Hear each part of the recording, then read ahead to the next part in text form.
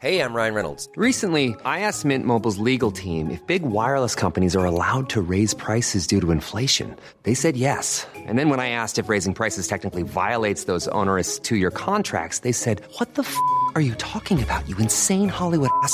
So to recap, we're cutting the price of Mint Unlimited from $30 a month to just $15 a month. Give it a try at mintmobile.com/switch. $45 up front for 3 months plus taxes and fees. Promo rate for new customers for limited time. Unlimited more than 40 gigabytes per month. Slows full terms at mintmobile.com. When it comes to your finances, you think you've done it all. You've saved, you've researched, and you've invested all that you can. Now it's time to take those investments to the next level by using the brand behind every great investor, Yahoo Finance. As America's #1 finance destination, Yahoo Finance has everything you need, whether you're a seasoned trader or just dipping your toes into the market. Join the millions of investors who trust Yahoo Finance to guide them on their financial journey. For comprehensive financial news and analysis, visit yahoofinance.com, the #1 financial destination, yahoofinance.com. After failing to make a breakthrough against Britain in the Battle of Jutland in 1916, the German fleet returned to port, where it remained until the end of World War I. In the meantime, Britain's naval blockade of Germany prevented food and war supplies from reaching the country. Its people were now facing starvation and their country facing defeat. However, Germany saw its submarine fleet as being the last throw of the die, so to speak. It turned defence into attack by targeting merchant shipping, turning the tables on Britain. Following the sinking of Lusitania in 1915, Germany suspended attacks on merchant shipping, but resumed such attacks again in 1917. The German submarine fleet concentrated their efforts on the waters around Great Britain and Ireland, where there was little likelihood of these ships being escorted. Anything that sniffed of military was considered fair game.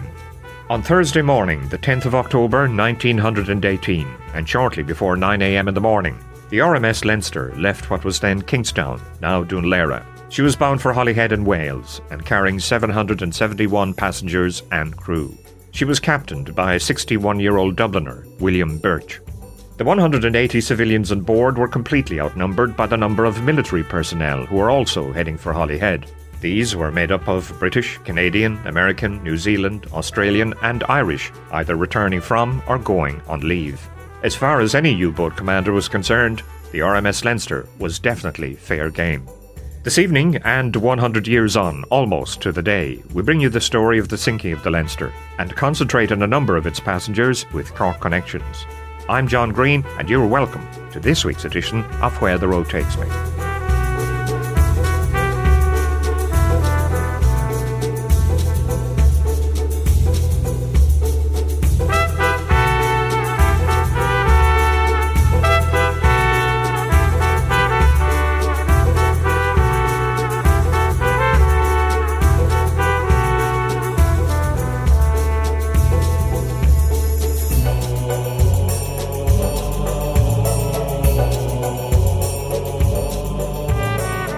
On the 6th of October 1918, the German government requested that US President Woodrow Wilson arrange the immediate conclusion of an armistice on land, by sea and in the air.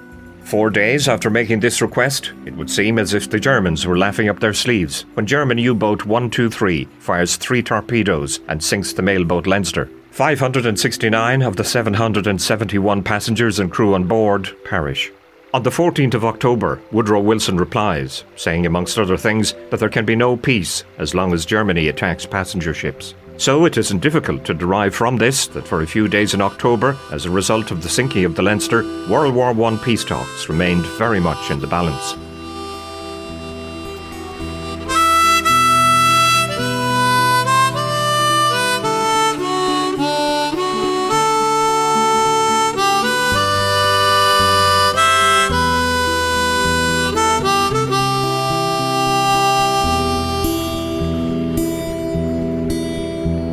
You feeling-hearted Christians all in country or in town, come listen to my doleful song, which I have just penned down.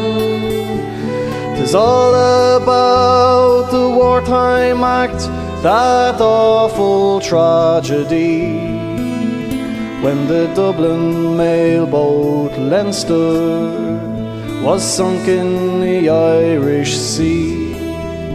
On the 10th day of October 1918 being the year, the mailboat on her passage went, I mean to let you hear. With 690 passengers and 70 of a crew, she sailed from Kingstown Quay for Holyhead bound too.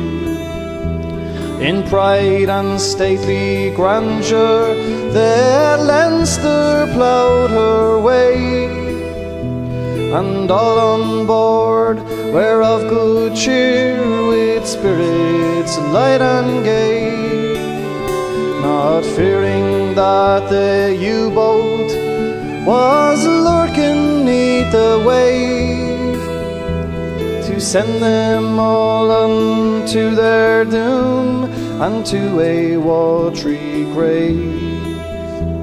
The submarine, Taken from William Burns' album August Destiny, his own song called The Mailboat Leinster. Well, like all mass tragedies, if you dig deeper, you'll find the personal stories of grief, loss and hardship. Stories that are usually covered by general statistics. The story of the Leinster is no exception. And so in these two programmes on Where the Road Takes Me, we not only bring you the story of the mailboat's final voyage, but also how its sinking affected some families, a small number of whom were lucky, but most of whom weren't.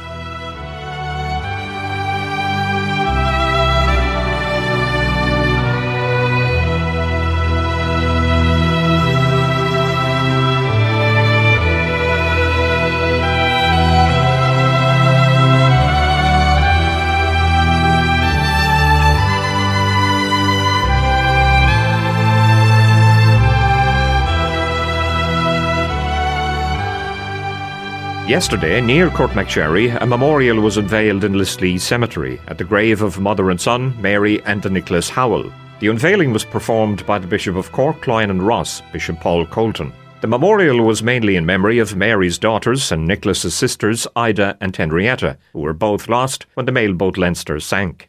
Up to 2 weeks ago, the organisers believed that they had Ida and Henrietta's story sorted. But this is a story that's not only interesting, but it also has its many twists and turns.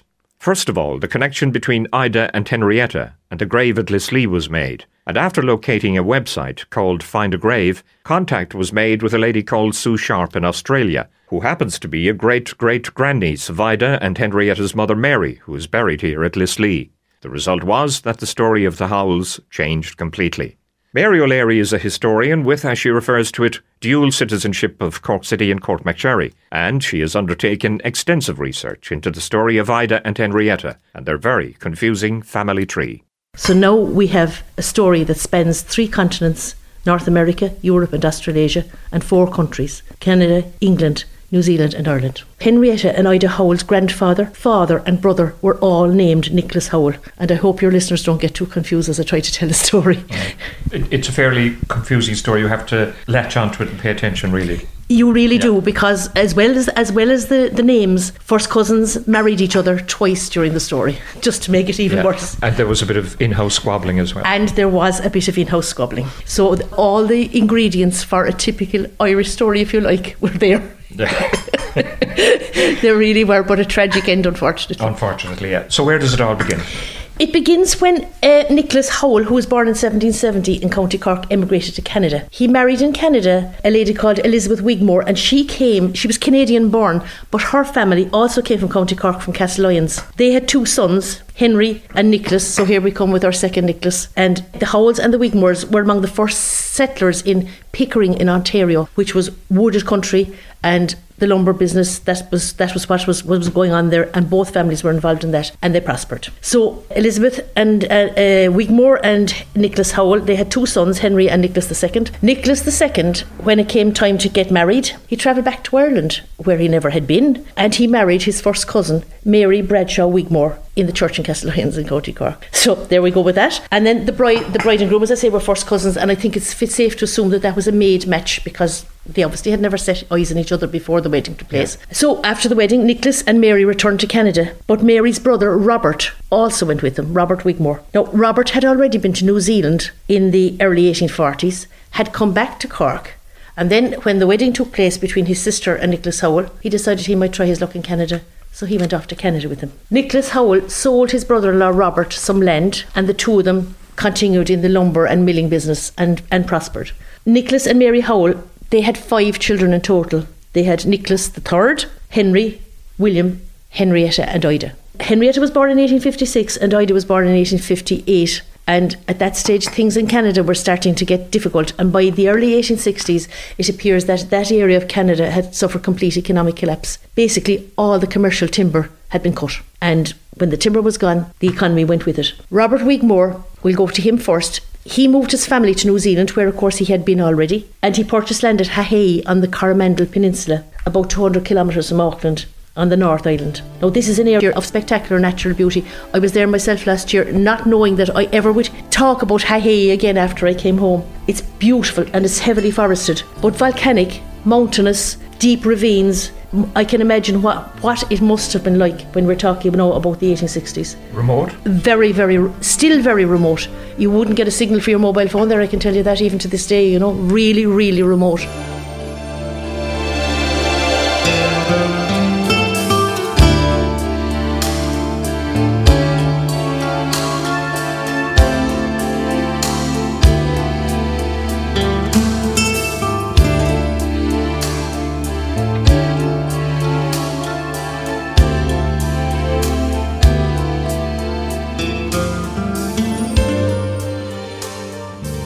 Lislee Cemetery near Courtmacsherry is not only obviously peaceful, but it's also very picturesque. People of Church of Ireland and Catholic denominations are buried here. The church, which is now in ruins, was once in danger of being demolished, but thankfully common sense prevailed. Here lies the body of Father Jeremiah Leonard, a Catholic priest who died in 1794, and a good man to pray to by all accounts. Here also lies Mary and Nicholas Howell, mother and brother of Ida and Henrietta. I'm joined here by Jim Crowley. Jim's a former crew member and Honsec of Courtmacsherry Lifeboat, and also one of the organisers of yesterday's event. We're planning this for a spell, John, and really it's the second part of World War I remembrance, really, because 2 years ago we unveiled in Lislevan, we unveiled the memorial to the, at that time, 29 men, which is now 30 because we got another name last year, 30 men from the parish who died in World War I. We knew at that time, of course, that there was 2 civilians. The 2 Howell sisters also died in World War I. We might have it in the back of our minds, but with the 100th anniversary this year of the sinking of the Leinster, that put us going really on the Howells, and that's what we did yesterday. We really remember them. Originally we were going to do a plaque on the wall of the church above. Instead of that, now what we did was got the stone cleaned up and put their names with their mother, who was buried here, and their brother, who was buried here. His name was not on the stone, but is now on it, and both of their names on it as well. So the family really remembered after 100 years, really. Now, it was Ida and Henrietta who were lost on the Leinster. So here we are now in Lislee Cemetery, and what a beautiful, peaceful place it is. It is, yeah. It's a beautiful cemetery, really, and as you look around you here today, this side of it, which is the eastern side, really, of it, is all Church of Ireland burials, and most of them are going back quite a number of years. Now, there's some maybe up as far as the 1960s, but a lot of them are going back well over 100 years. And on the other side, really, is probably the Catholic side. I think there's one Church of Ireland grave there, and that's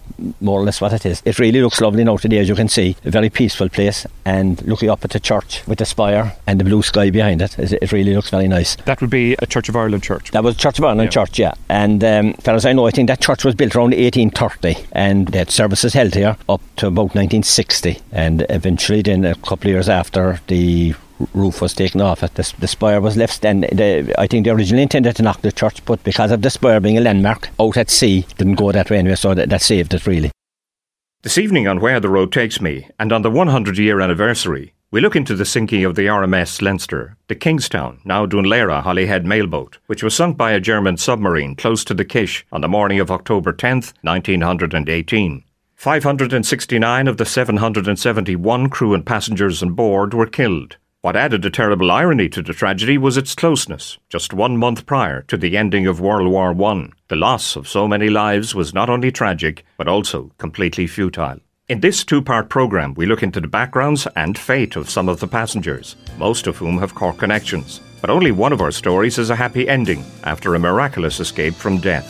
And also, why was the tragedy seemingly intentionally forgotten about until recently? Part 2 and Programme 1 will follow shortly.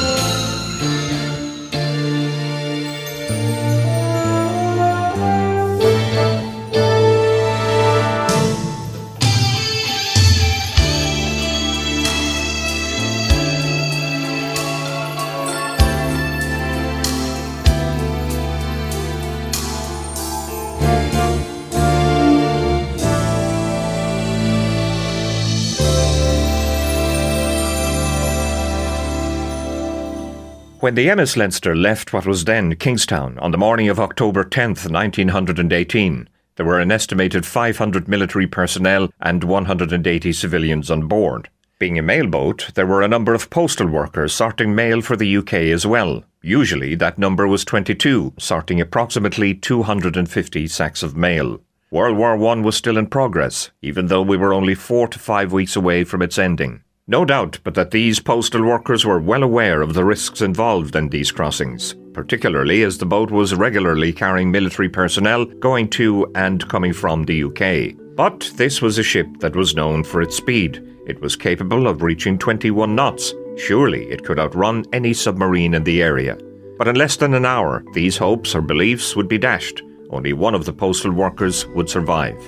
Dorothy Brophy is originally from Dublin. She's the librarian in the town of Castletownbere in West Cork and also vice-chair of the Beara Historical Society.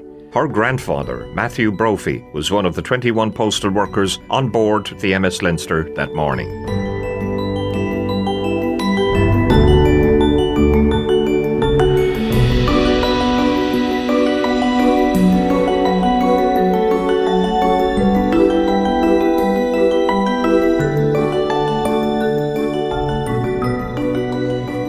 My grandfather was one of the postal workers on the Leinster. He was a Dubliner. He was from Bibsborough, from Munster Street. He married my grandmother in 1912. Her name was Molly Costello from near Thurles, and they lived in St Patrick's Road near the Drumcondra Bridge, you know, the independent bridge, what we actually refer to. They had been married from 1912 to 1918 when he was lost, and the story goes, obviously I wasn't around, but that she'd had several miscarriages, that she'd been very unlucky in trying to have a child. However, despite the great loss of her husband, it transpired she was pregnant and she held that baby, which is a major miracle, and that was my father, who of course then grew up as an only child and named after his father, so he was Matthew Brophy.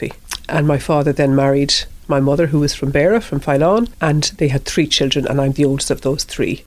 This was an era, obviously, prior to mobile phones, emails and all other sorts of modern communication methods that we are now used to. But back then, writing a letter was for many the only means of communication. So being a postal worker was an important position to hold and a very busy business to be involved in. Oh yeah, everything, all communication happened through the post. You know, money was sent, communication, everything happened through that. I mean, it was. I heard somebody referring to it as the internet of its day. At the time, you could post a letter in Dublin in the morning and it would be delivered in London that evening, which is kind of amazing. It wouldn't happen now, but if it was posted early enough in the morning in Dublin, it would be taken by train to Dunleary, Kingstown at the time, put on the mailboat, sorted, and would be taken off and put on the train and delivered in London that evening. So that was an amazing means of communication for its time. So it was very important work what they were doing, you know, and the men were locked into the post office because obviously there was valuable stuff in the post, valuable material, money, whatever, you know, in the post. And working on the mailboat then, was that part of his regular employment? Oh, it was. Yeah, it was. I think they might have got a little bit of extra money for doing it because I suppose it was a risky business. But he was obviously recruited to the Post and Telegraphs in the day, and then he was deployed to the Leinster with, you know, I think there were a team of 30. They could accommodate up to 30 postal workers on the boat at one time. On the day of the loss, there were 22 and 21 of them were lost. It was a risky business because that was a very dangerous time, if you like. I know it was only a month away from the end of the war, but the war was still in progress at the time. It was, yes, yeah, and they were very unlucky, very, very unlucky that it was just a month. I mean, negotiations were already in place to establish peace, but they were very unlucky that U-boat 123 found them and hit them. You know, the captain of that U-boat, he hadn't hit a boat, apparently, so his ship did their job, you know. Sadly, they all lost their lives within a few days, maybe a week. They were all dead themselves, you know. He was only 27 years old and his crew were 20 and 21, you know, so there's no happy ending for either side in war, and certainly not in this story.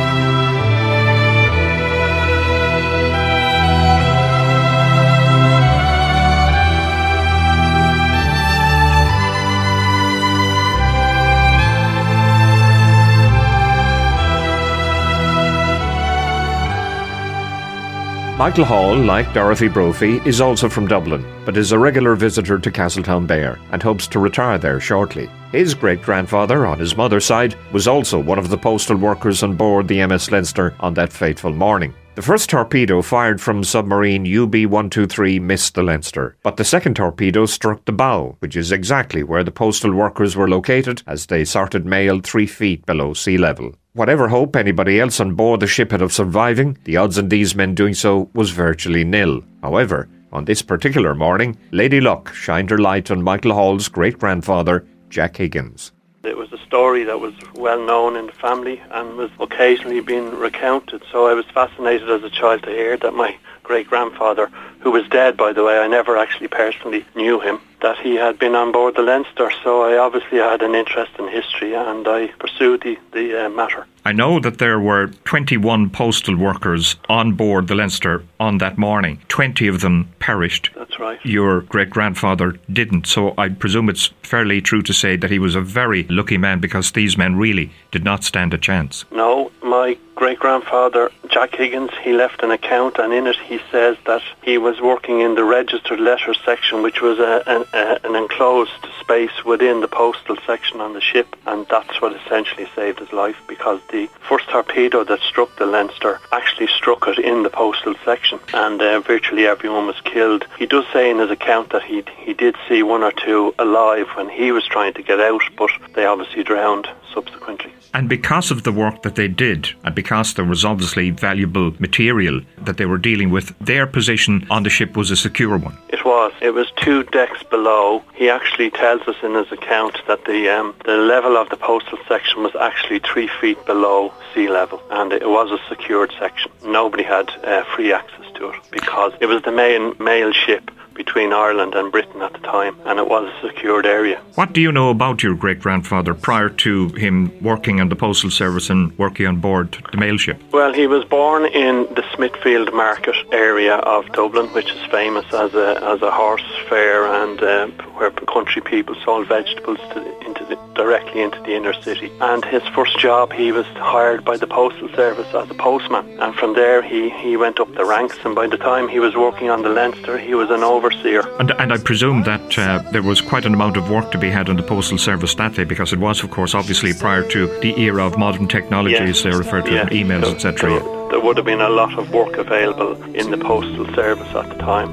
In pride and stately grandeur, the Leinster ploughed her way, and all on board were of good cheer, with spirits light and gay, not fearing that the U-boat was lurking 'neath the wave, to send them all unto their doom and to a watery grave. As Court McSherry-based historian Mary O'Leary told us earlier, to study the family tree and goings-on with the Howell and Wigmore families requires attention and concentration.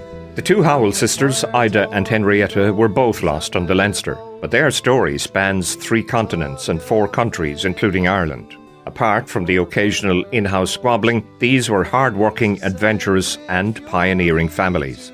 You may also remember Mary telling us that Nicholas Howell II, there were 3 in total, Nicholas II sold his brother-in-law Robert Wigmore some land, and both became involved in the logging business in Canada. But by the 1860s, all the timber in that particular part of Ontario in Canada had been cut down, and so the area suffered an economic collapse, and both Wigmore and Howell's business did likewise. And so Robert Wigmore, who now blamed his brother-in-law Nicholas Howell for his economic downfall, moved his family to New Zealand and purchased land at Haughey on the Coromandel Peninsula, approximately 200 kilometres from Auckland. Although it's an extremely beautiful part of New Zealand, it was also remote, which Mary O'Leary says would suggest that conditions were pretty harsh here. He went into the logging business again, and in time he was appointed a magistrate for the whole Coromandel Peninsula, and I think that's an indication that Robert was doing well. As a matter of fact, from the lady in Australia, she sent us some stuff regarding the house in New Zealand, which still exists, the house that he lived in, and the man who came to live in the house after, a family called Harsant, wrote a piece about Robert Wigmore, and he called him the father of Haughey, and he described the conditions there and how they farmed without animals in the beginning, and that Robert and his wife and family went out and dug the land, physically dug the land to plant the crops, wheat and maize, whatever, root crops, and how they grew vegetables and how they used a boat, and his daughters rowed 50 miles of a journey there and back to the nearest town to sell those vegetables. So seriously difficult. I mean, they were pioneers in the same way as we would think of pioneers on the prairies in America,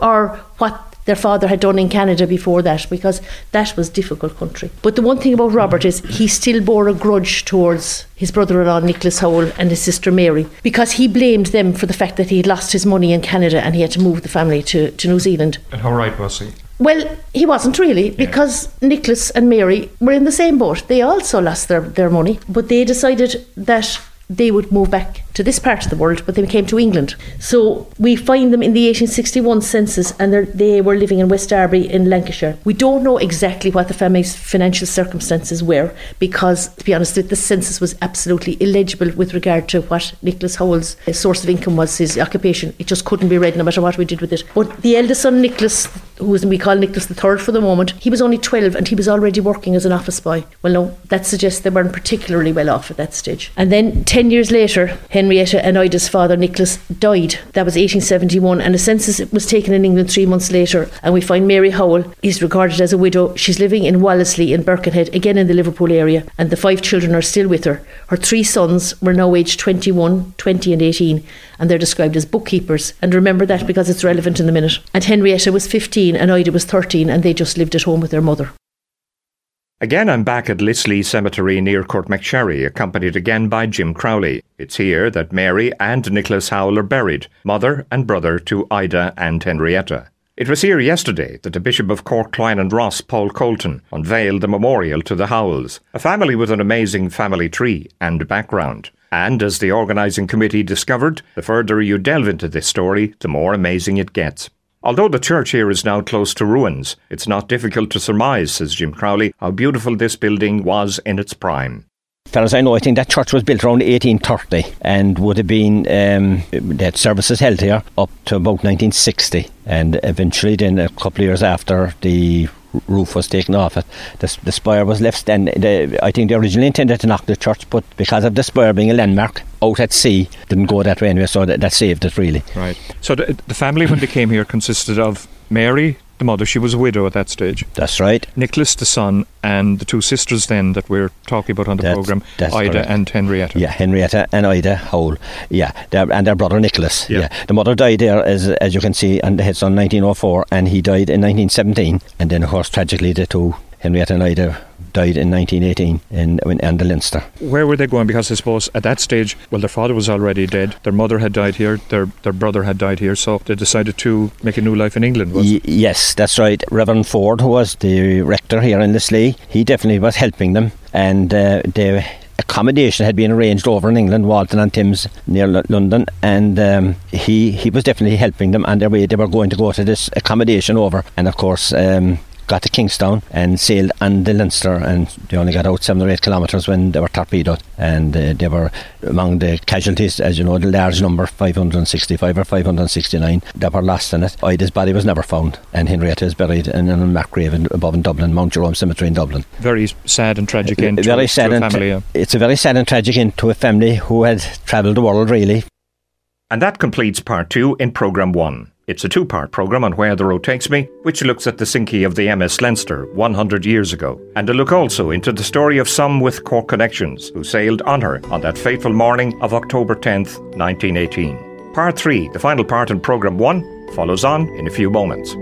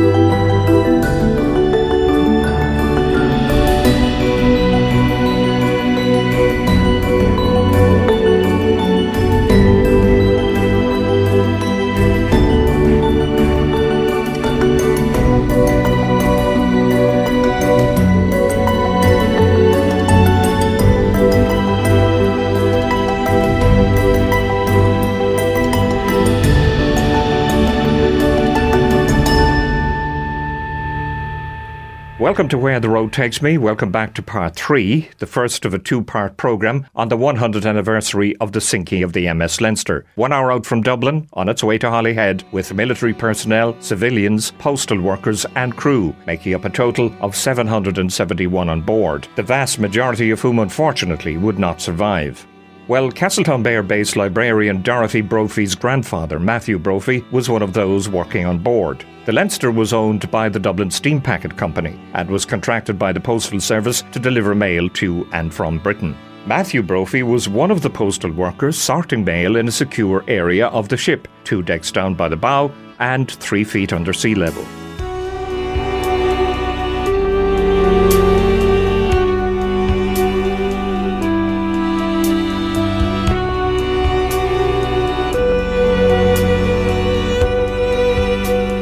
There would have been a crew of around 70, the actual crew of the ship, who would have been working every day like the post office workers. There were military personnel returning, after leave, going back to the war. Obviously we were still part of the United Kingdom, so there were Irishmen fighting as British soldiers in the war. So many of them were returning after leave and so on, or after injury, recovering from injury. But there were also, civilian passengers, people going to see their wounded relatives, people going about their business. There's one, example of a tailor going to the Tailors Guild meeting in wherever it was being held, and people going about their business, civilians who, women and children who were on board as well. Am I correct in saying that your grandfather shouldn't actually have been working that day or on board that day? Or? Well, so the family story is obviously, my grandmother died before I was born, his wife. So, but relatives who were all long dead said that he had swapped his leave. He should have been working in September, but he wanted to go to his wife's home place, to Molly Brophy's home place in Thurles for the thrashing. He loved going to her home in a place called Clonbeg near Inch in Thurles, and so he, instead of being off in October, he actually worked in October, and so was lost. Yeah, there was somebody else as well who shouldn't have been there on that day. That's right. I think that when they left Westland Row on the train, there were 21 arrived, and they needed a crew of 22 sorters. So a local man who lived in Dún Laoghaire was called on, and he filled in, and he lost his life as well. Michael Hall's great-grandfather, Jack Higgins, was another one of the postal workers on the mail boat Leinster that morning. So, does Michael believe or know that these workers realised how dangerous their journey was and the risk being taken each day to get mail to and from Britain? Oh, they did. They absolutely knew. He actually says in his account that particular morning the seas were choppy and rough, and that they had said to each other, we'll be safe, because apparently torpedoes had been fired at the Leinster before and missed, and the Leinster relied on its speed. But on that particular morning, with the additional conditions of a rough sea, the postal workers actually said to themselves, well, we're safe today. Am I correct in saying that the Leinster was capable of a speed of roughly 21 knots, which was pretty fast? Yes, that's It was, I think, the fastest ship plying between Ireland. That's why it was partly why it was chosen as the mail ship. The Dublin City Steam Packet Company had gained the postal contract based partly on the fact that she had that kind of speed. So post was delivered quickly across the Irish Sea.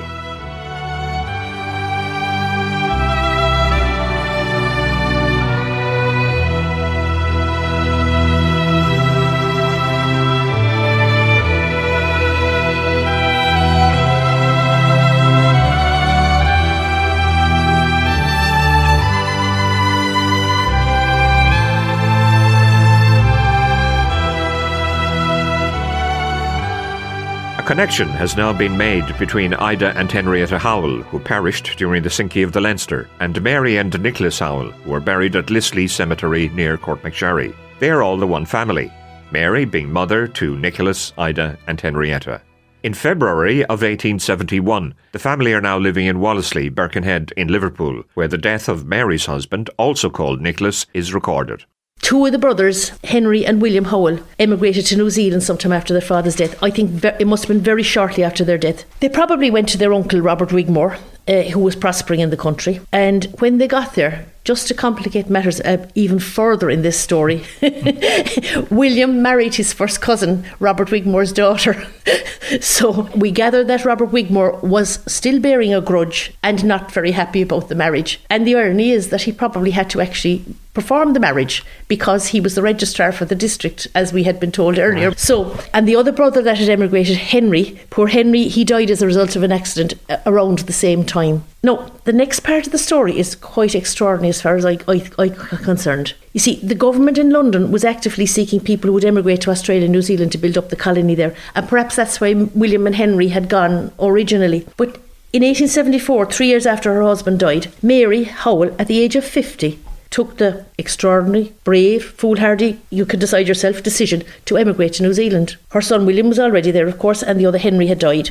And Mary's brother Robert was there, and he was doing well. So with her son Nicholas and the daughters Henrietta and Ida, Mary Howell travelled on the settler ship the Dorette, which left London for Auckland in April 1874. The voyage on that sailing ship, including quarantine at the other end, took 76 days. Now, they availed of assisted passage, we know, which suggests that they had limited means. The total fare for the four Howells was £58. Mary contributed £14 10 shillings and the government paid the balance.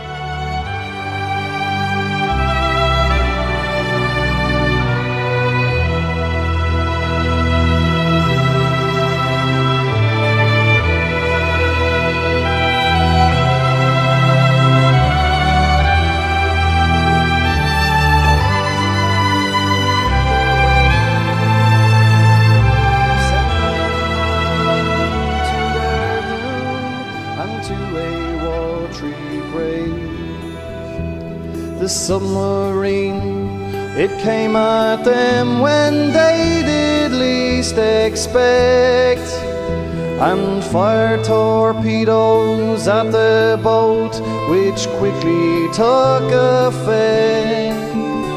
Her boilers burst, the flames ascend with fury to the sky. Mid echoes of the deafening din, you could hear the women cry. You feeling-hearted Christians, all in country or in town, come listen to my doleful song, which I have just penned down. 'Tis all about the wartime act, that awful tragedy, when the Dublin mailboat Leinster was sunk in the Irish Sea.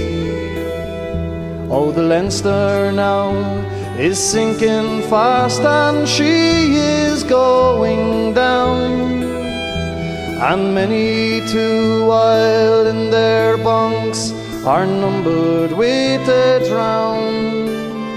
The passengers, their lifebelts on unto the boat's repair. William Byrne with his song The Mailboat Leinster.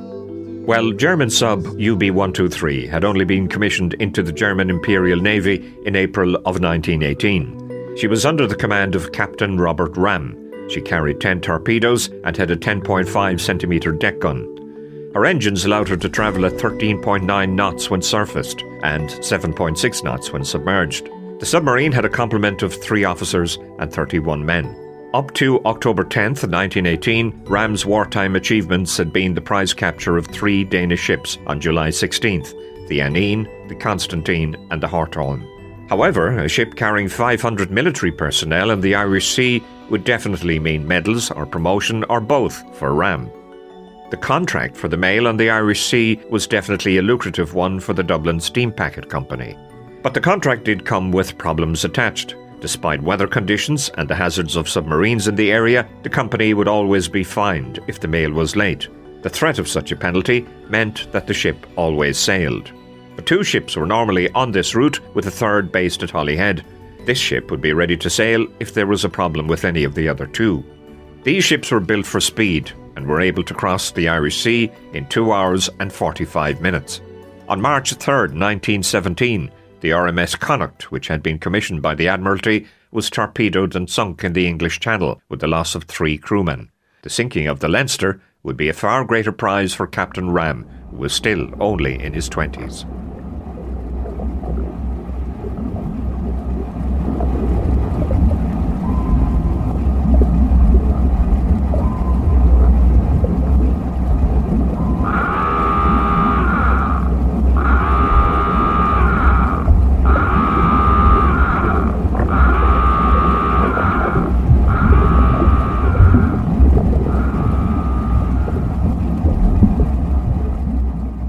Captain Robert Ram's first torpedo missed the mailboat. His second attempt struck its target, hitting the Leinster in the bow. The third was fired as passengers were attempting to get off the ship. 2 decks below and 3 feet under sea level, the postal workers, who were in a secured and locked area by the bow, were busy sorting mail for Britain. The second torpedo, which had struck the bow, gave them no chance of survival. All of them perished, except one.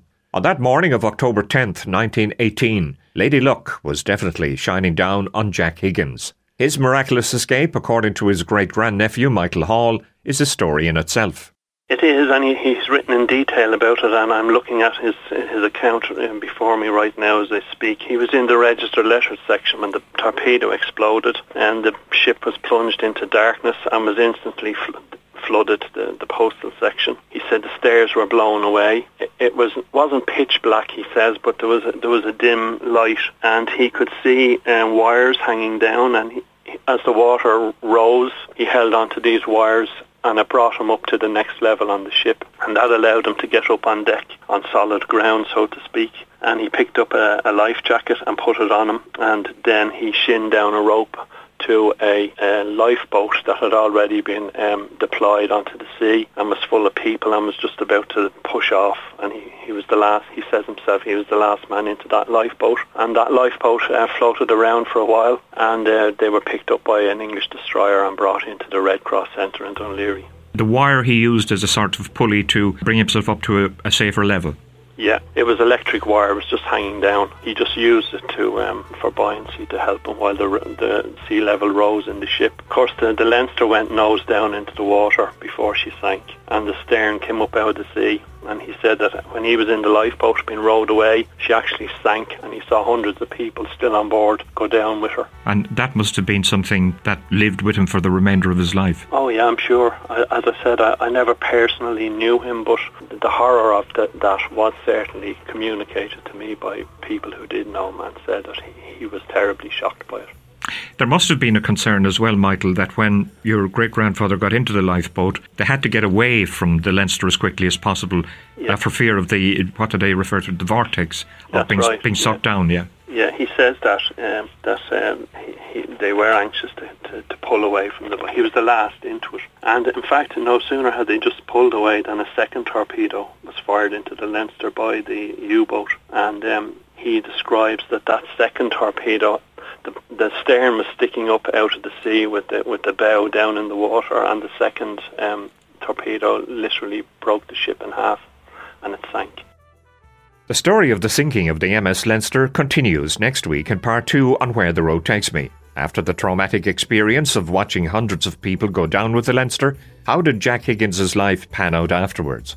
We continue to look into the very interesting but often confusing story of the Howells and Wigmores. How and why, for instance, did the Howells end up in Courtmacsherry? And why were Ida and Henrietta on board the Leinster? And we also conclude the story of Matthew Brophy, one of the postal workers who perished on the Leinster without knowing he was to become a father.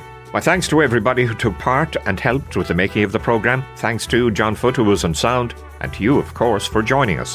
Where the Road Takes Me returns on C103 on Sunday evening next at 7. But until then, from everybody on the programme and myself, John Green, have a very pleasant week and goodbye for now.